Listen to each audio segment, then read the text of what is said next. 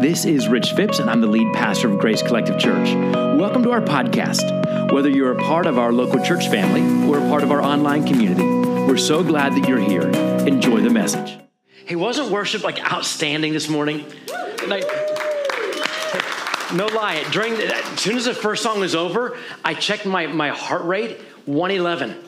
I mean, how cool is it? You get to come, fall in love with Jesus and worship, and lose weight at the same time. It's great, right? So everybody ought to come to worship, right? Hey, I know you probably already know this, but today at 4:30, the Pittsburgh Steelers are hosting the Detroit Lions in the last game of the preseason. And it's going to be a great game, I believe. But wherever you stand on the quarterback race, whatever you think of the coaching decisions, one thing is clear.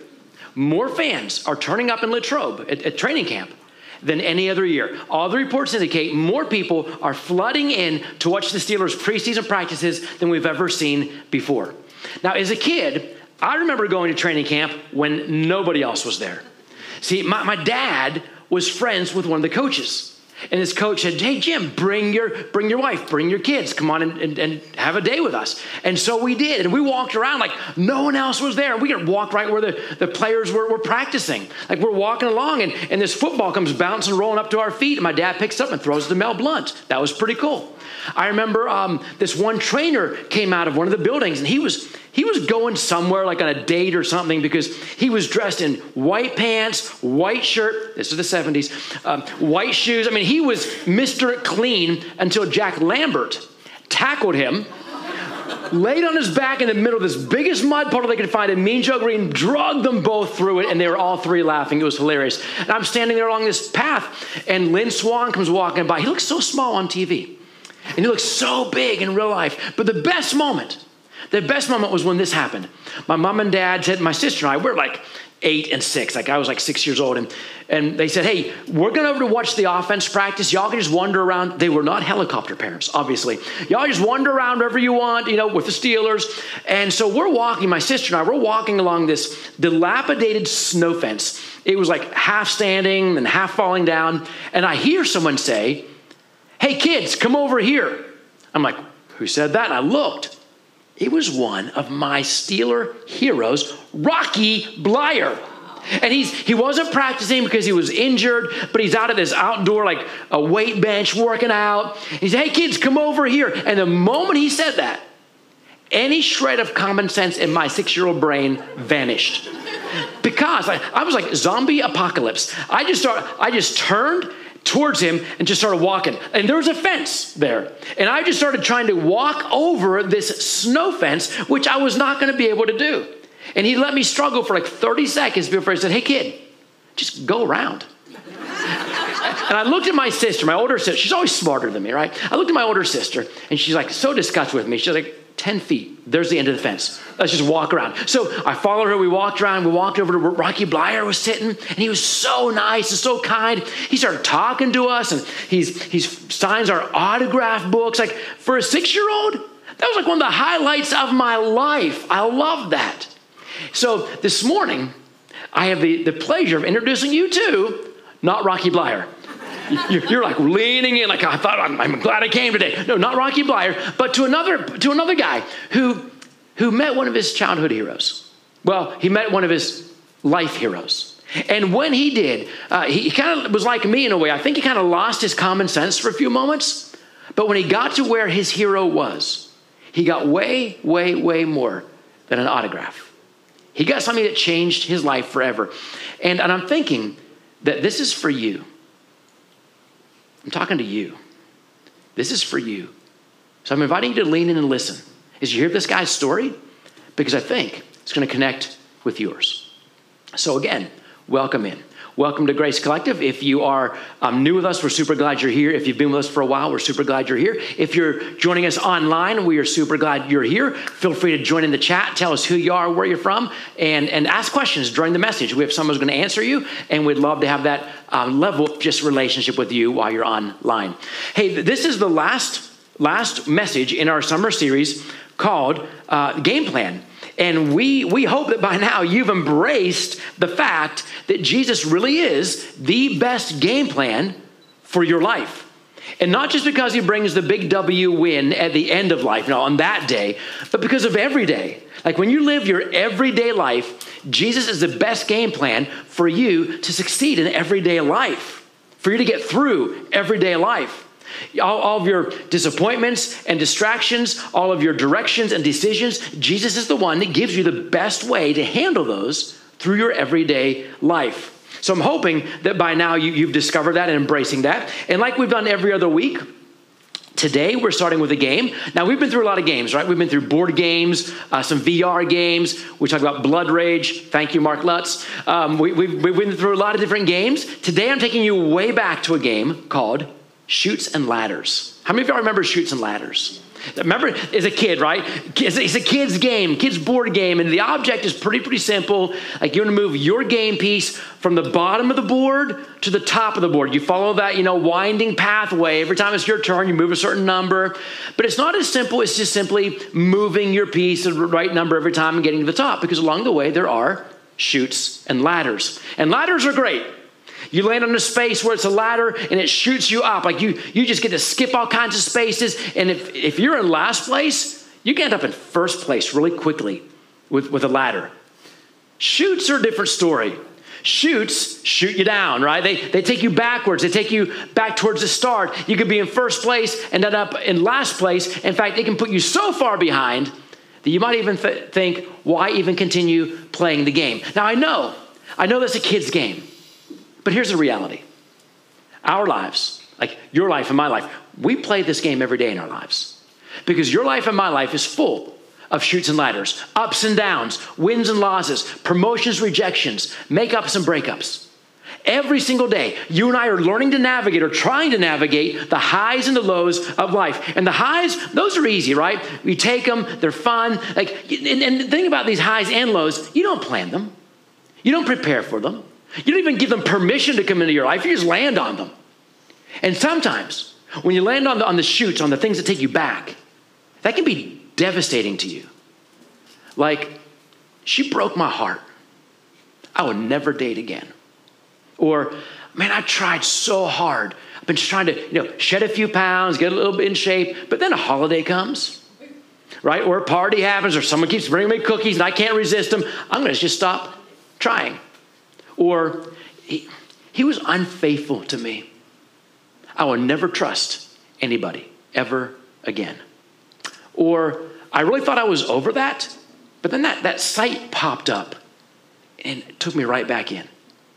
When you hit the chutes, when those lows come unexpected and unwelcomed into your life, they can take you so far down that you may wonder if you ever get back up. So here's the question. How do you keep moving forward when the world pushes you backward? How do you get up when the bottom drops out? Learning to navigate, especially the lows, is one of the most important lessons you'll ever learn in life. Now, when I want to learn something, I go to someone who's already learned it. I figured, why reinvent the wheel? Let me find someone who's lived it, who's experienced it, who's overcome it. And I can't think of a better person than the person I'm going to introduce you to this morning. His name is Peter.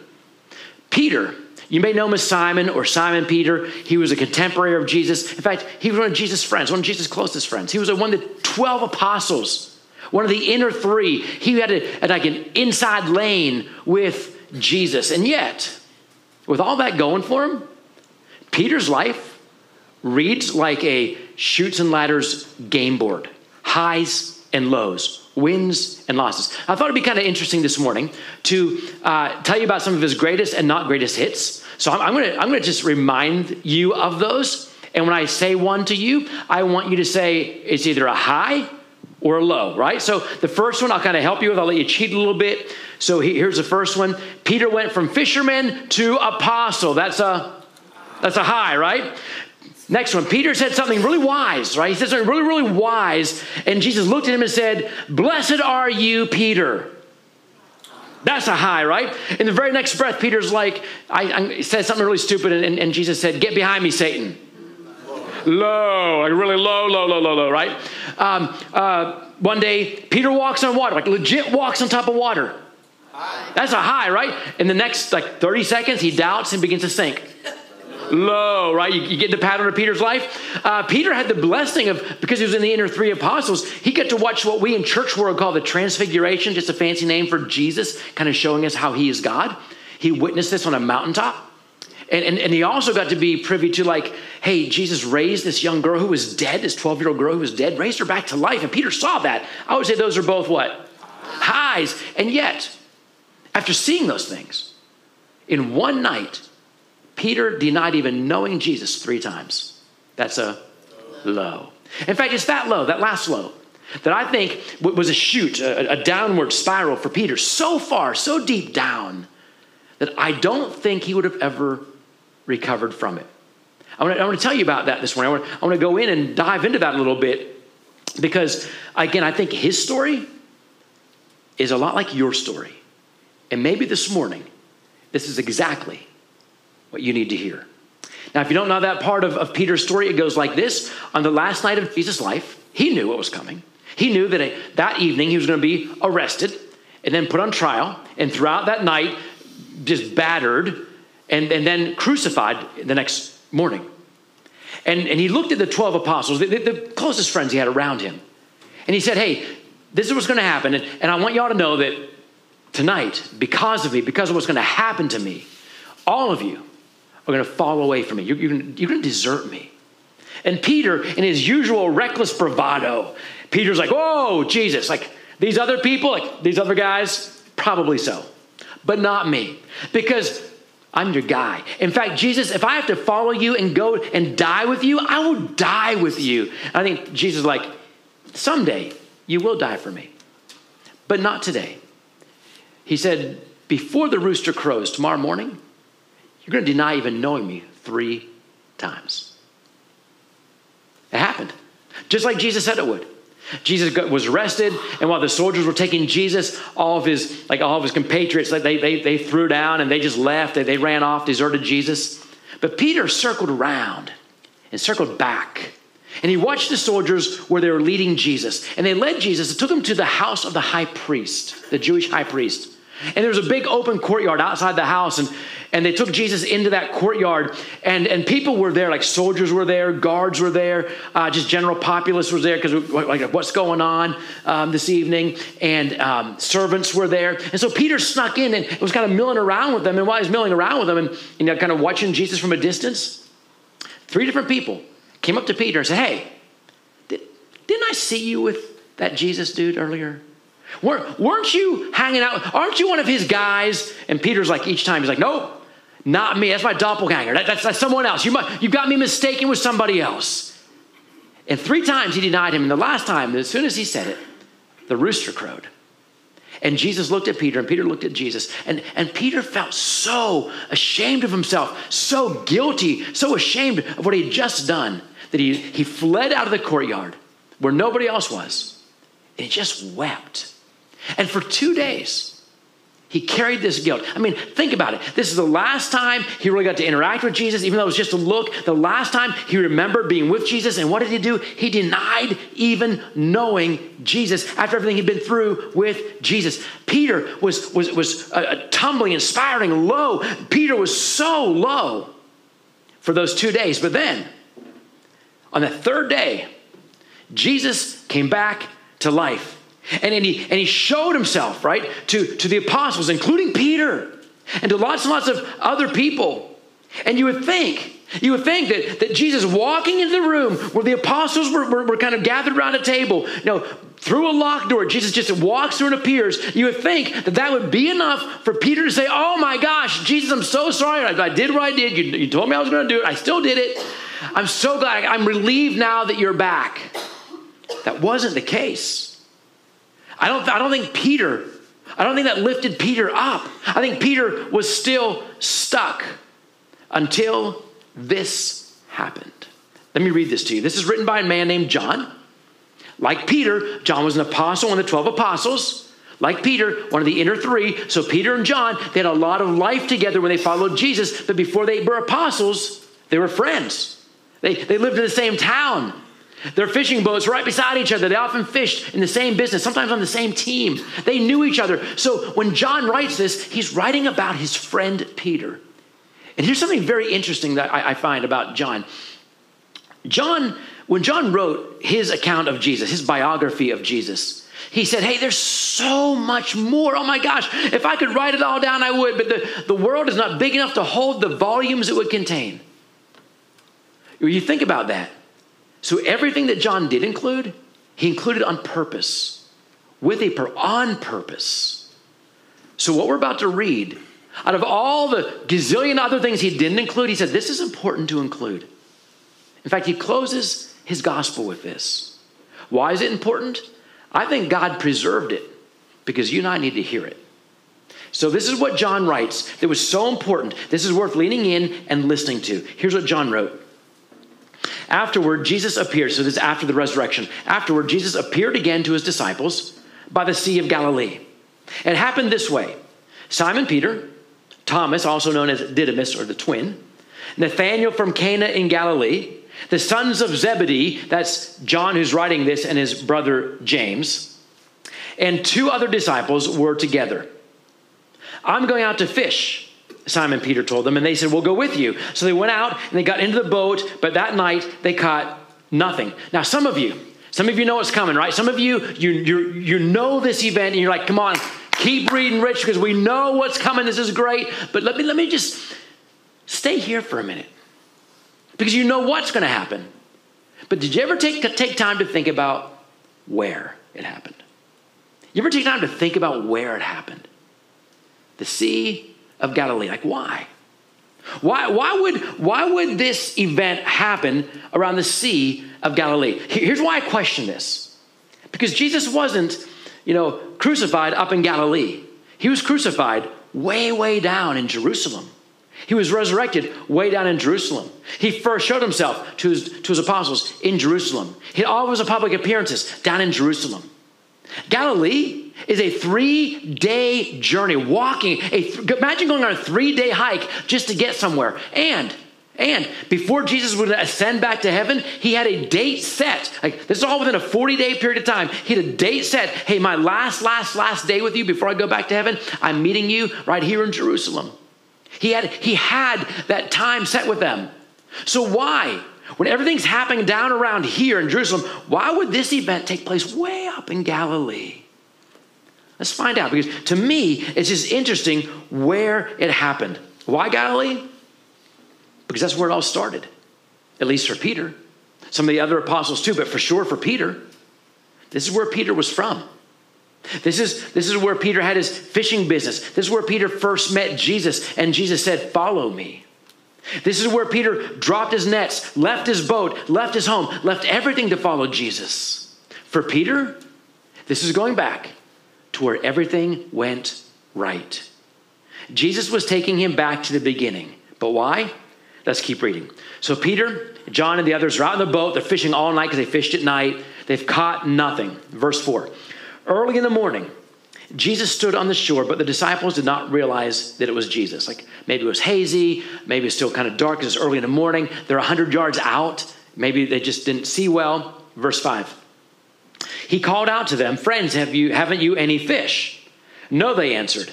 He said, throw your net on the right side of the boat and you will find some. That's pretty specific. When they did, they were unable to haul the net in because of the large number of fish. Does that sound familiar to any of you? Yeah. It did to Peter, because 3 years ago, that's exactly what happened. 3 years ago, on the same lake with some of these same guys, maybe the same boat, maybe the same square footage of shore, is where Peter met Jesus. 3 years ago, Peter needed some assurance. Like, Peter wasn't sure about Jesus when Jesus stepped into his boat the first time 3 years prior. And Peter's like, I'm not sure I believe you are who you say you are, who my brother tells me you are. I'm not sure I believe in what Peter needed. It was something to believe in. Peter needed convinced that Jesus really was who he said he was. So that morning, 3 years prior, Jesus stepped into Peter's boat. He said, Peter, have you caught any fish? I'm not caught any fish. I'm too tired to try it again. He said, well, try it again. And it took a little bit of a convincing, but Peter finally, reluctantly, threw his net down where Jesus told him to, and guess what he did? He caught so many fish. that the boat began to sink. He and his brother Andrew called to James and John, sons of thunder, come over here with your boat. Help us get the net in. Just like we just read. It was the miraculous catch of fish. And in that moment, 3 years prior to what we're reading today, in that moment, on the same beach with the same guys, Peter decided to follow Jesus. And now Jesus did it again. The exact same thing. Let's get back in the boat with these guys. Verse 7. Then the disciple whom Jesus loved, that's John, the guy writing this, he was very, very humble. He said to Peter, hey, it's the Lord. And as soon as Simon Peter heard him say, it's the Lord, he wrapped his outer garment around him, for he had taken it off, and jumped into the water. Remember earlier, I told you that there's this guy who probably lost his common sense, like when I lost, like I did when I first met my hero, Rocky Blyer. I don't know about y'all, but I usually take my clothes off when I go swimming, right? What's Peter thinking? He puts his clothes back on before jumping in the water to swim to shore to meet Jesus. Something's got him so rattled, so excited, it's so compelling. I've just got to get to Jesus. I'm not thinking straight, just throwing my cloak on, jumping in the water, going to swim to Jesus. What was so compelling about getting to where Jesus was that he loses his rational thought? Let's find out. Verse 8. The other disciples followed in the boat, towing the net full of fish, for they were not far from shore, about 100 yards. Listen, 100 yards is far from shore when you're swimming with your clothes on, right? When they landed, they saw a fire of burning coals there with fish on it and some bread. What is it with Jesus and bread? Like, he doesn't count carbs, right? Maybe that's why we all love bread so much. It's so historical, literally, in Jesus' story and our story. Verse 10. So Jesus said to them, bring some of the fish you have just caught. So Simon Peter climbed back into the boat and dragged the net ashore. It was full of large fish, 153, but even with so many, the net was not torn. Question. Why did Peter climb back in the boat to get the fish? There were 6 other guys in the boat who could have handled getting a few fish. Why did Peter, soaking wet, in all of his clothes, super heavy on him, climb back into the boat to get the fish when 6 other perfectly able men were already in the boat with the fish? I don't know why, but do you want to hear what I think? Yeah, sure. Okay, sure. I'll tell you. I think, this is just me talking, Rich talking. I think is because Peter wanted so badly to please Jesus, whom he had denied. I think Peter was so weighed down with guilt and anxiety over this and shame that he would do anything to please Jesus. Like, Jesus, I know I wasn't faithful, but look, at least I'm useful. I think Peter needed this guilt taken out of him. I think this is why Peter jumped off the boat without thinking, hey, there's Jesus. I've got to get this off my chest. I got to get this out of my life. I got to get this guilt off of me. I need something that only Jesus can provide. I think that's what compelled Peter to get to Jesus, and how beautifully significant that it happens on the shores of Lake Galilee, where it happened before. Let's keep reading. Jesus said to them, come and have breakfast. None of the disciples dared ask him, who are you? They knew it was the Lord. Jesus came, took the bread and gave it to them, and did the same with the fish. This was now the 3rd time Jesus appeared to his disciples after he was raised from the dead. So now we're getting into it. Now we're going to start finding answers to the questions about Peter, and maybe answers to the questions you have as well. Verse 15. When they had finished eating, Jesus said to Simon Peter, Simon, son of John, do you love me more than these? Yes, Lord, he said, you know that I love you. Jesus said, feed my lambs. Again, Jesus said, Simon, son of John, do you love me? He answered, yes, Lord, you know that I love you. Jesus said, take care of my sheep. The 3rd time he said to him, Simon, son of John, do you love me? Peter was hurt because Jesus asked him the 3rd time, do you love me? He said, Lord, you know all things. You know that I love you. Jesus said, feed my sheep. Very truly, I tell you, when you were younger, you dressed yourself, you went where you wanted. But when you are old, you will stretch out your hands, and someone else will dress you and lead you where you do not want to go. Jesus said this to indicate the kind of death by which Peter would glorify God. Then he said to him, follow me. Now we're getting to it. What did Peter need more than anything else in that moment, on that beach, on that day before Jesus? I think Peter needed to be set free.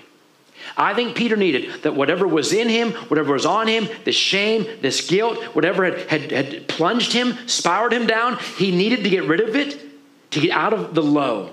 He needed to know there was something more for him beyond the low he was stuck in. And so here's what Jesus did. How cool Jesus is. How many times did Peter deny Jesus on the night he was arrested? 3. How many times did Jesus say, Peter, do you love me? Well, maybe Jesus just wasn't sure.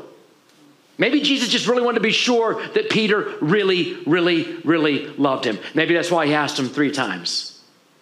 But what if it was more than that? What if Jesus knew where Peter was? What if he knew what Peter needed?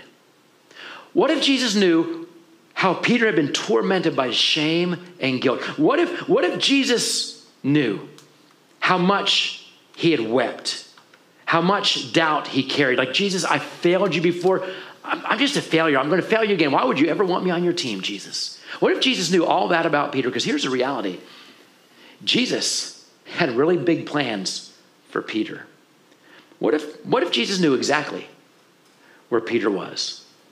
See, all of a sudden, going to Galilee makes sense. Jesus had big plans for Peter, but before Jesus could take Peter forward, he had to take Peter back. Not back to where it all went wrong, but back to where it all went right. Back to the point where Jesus said, follow me, and Peter first said yes. Back to where it all started. Again, some of the same guys who were there the first time, performing the same miracle he performed the first time. Everything about this took Peter right back to where his journey with Jesus began. But this time, it wasn't to be convinced that Jesus is who he says he is. I think that was settled the first time Jesus walked in, like risen from the dead. You know, this is the 3rd time he's already showed himself. But that first time, I think that settled it. You know, when Jesus walks in a room and he just died like 3 days earlier, and like, hey, I'm back. I'm with you, right? You go with that guy. I don't think Peter had any doubts about who Jesus was. You know what Peter had doubt about? Who he was. Who he was.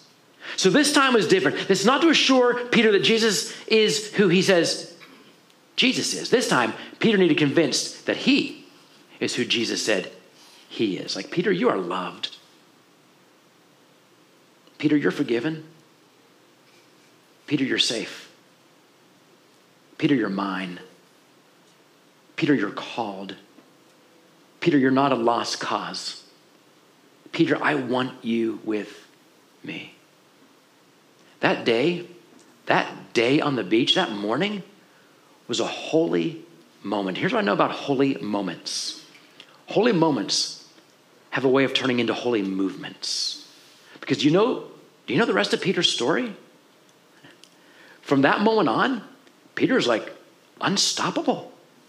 He was all in. He's unstoppable. That journey back down to Jerusalem to get the final instructions, here's what I want you to go to do. Peter's like, I'm ready. Lord, I'm ready, Lord. I am so ready to do whatever you call me to do. Like on Pentecost, when God poured out his Holy Spirit on the apostles, it was Peter who stood up and dressed the massive mobs of people and told them about Jesus. Peter became the leader of the apostles. Peter became the voice that first welcomed in non-Jews, Gentiles, to become followers of Jesus. A guy named Cornelius, Peter went into his home and he baptized him there. Peter turned the key that changed the world. And it all started on a beach along the shores of Galilee in the lowest place of Peter's life. Today, maybe you're in a low place. You didn't plan on it. You didn't prepare for it. You just landed on it. You didn't even give it permission. It just showed up. What if Jesus knows where you are? And what if Jesus knows what you need? Listen, Jesus is waiting and Jesus is ready. Not to take you back, to where it all went wrong, but take you back to where it first all went right. And maybe you're here this morning and you're like, it's never gone right between me and Jesus. I've never had that moment. Well, today you can. What if this was the morning? What if this was the day? What if this was your late Galilee event where it started going right for the first time in your life? Let me show you three things. Three things that Peter learned that you and I can be sure of today. Number one, Jesus knows where you are because he loves you. Number two, Jesus will meet you where you are because he wants you. And number three, Jesus will move you from where you are because he has purpose for you. You are not a lost cause. Jesus has big plans for you. Again, if you're a follower of Jesus, let him take you back to where it all went right. If you're not a follower of Jesus, make this a day. Make this the day where it begins going right. But let me give you a warning. This comes with one of those big warning labels, right? Even when you do this, you're still going to have ups and downs. This doesn't make you, Superman or Superwoman. This doesn't make you unable to be hurt by life or shot backwards in life again. But listen, every time you trust Jesus and move forward, you're building a stronger base, more to stand firm on and more to be thankful for as Jesus continues moving you forward. And this will help you move forward, even when life pushes you backward. And that leads us into this week's weekly ask. Number one, name the low point you're in. Take time this week to name the low point you're in. Like maybe it's in your marriage or in a friendship or another relationship. Maybe something going on at work. Maybe something going on if you're back in college, your first week at school or your first week in school around here.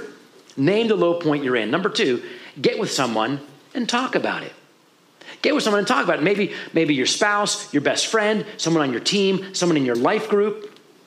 And number three, ask Jesus to meet you there and move you forward. Ask Jesus to meet you, to make that a Sea of Galilee moment and a place, and to move you forward. That's your weekly ask. Now, if you're a parent and you've got kids downstairs, you've got one more weekly ask, right? This is the talking point. Every week we give the parents a talking point because your kids are coming home with this on a piece of paper. They want to talk to you all week long about this. And here's the talking point for you and your kids all week. God is our refuge and hiding place. God is our refuge and hiding place. So listen, maybe you don't want to wait until tomorrow to let Jesus take you back to where it all went right. Maybe you don't, maybe you're about to throw your cloak on and jump in the water and swim. Hey, we're ready for that too. This stage is an altar. And if you need to swim up to here this morning, you do it. Don't worry about the other people in the boat. They'll take care of the fish. You just get up here. If this is the day that you need to, number one, meet with Jesus for the first time, what are you waiting for? He's the best game plan for your life every single day. Maybe this is a day you renew your relationship with Jesus. And you're in a low and he's the only one that can get you out. What are you waiting for? This is the day. I'm going to be right here. We're going to sing one more song, but I'm going to be right here.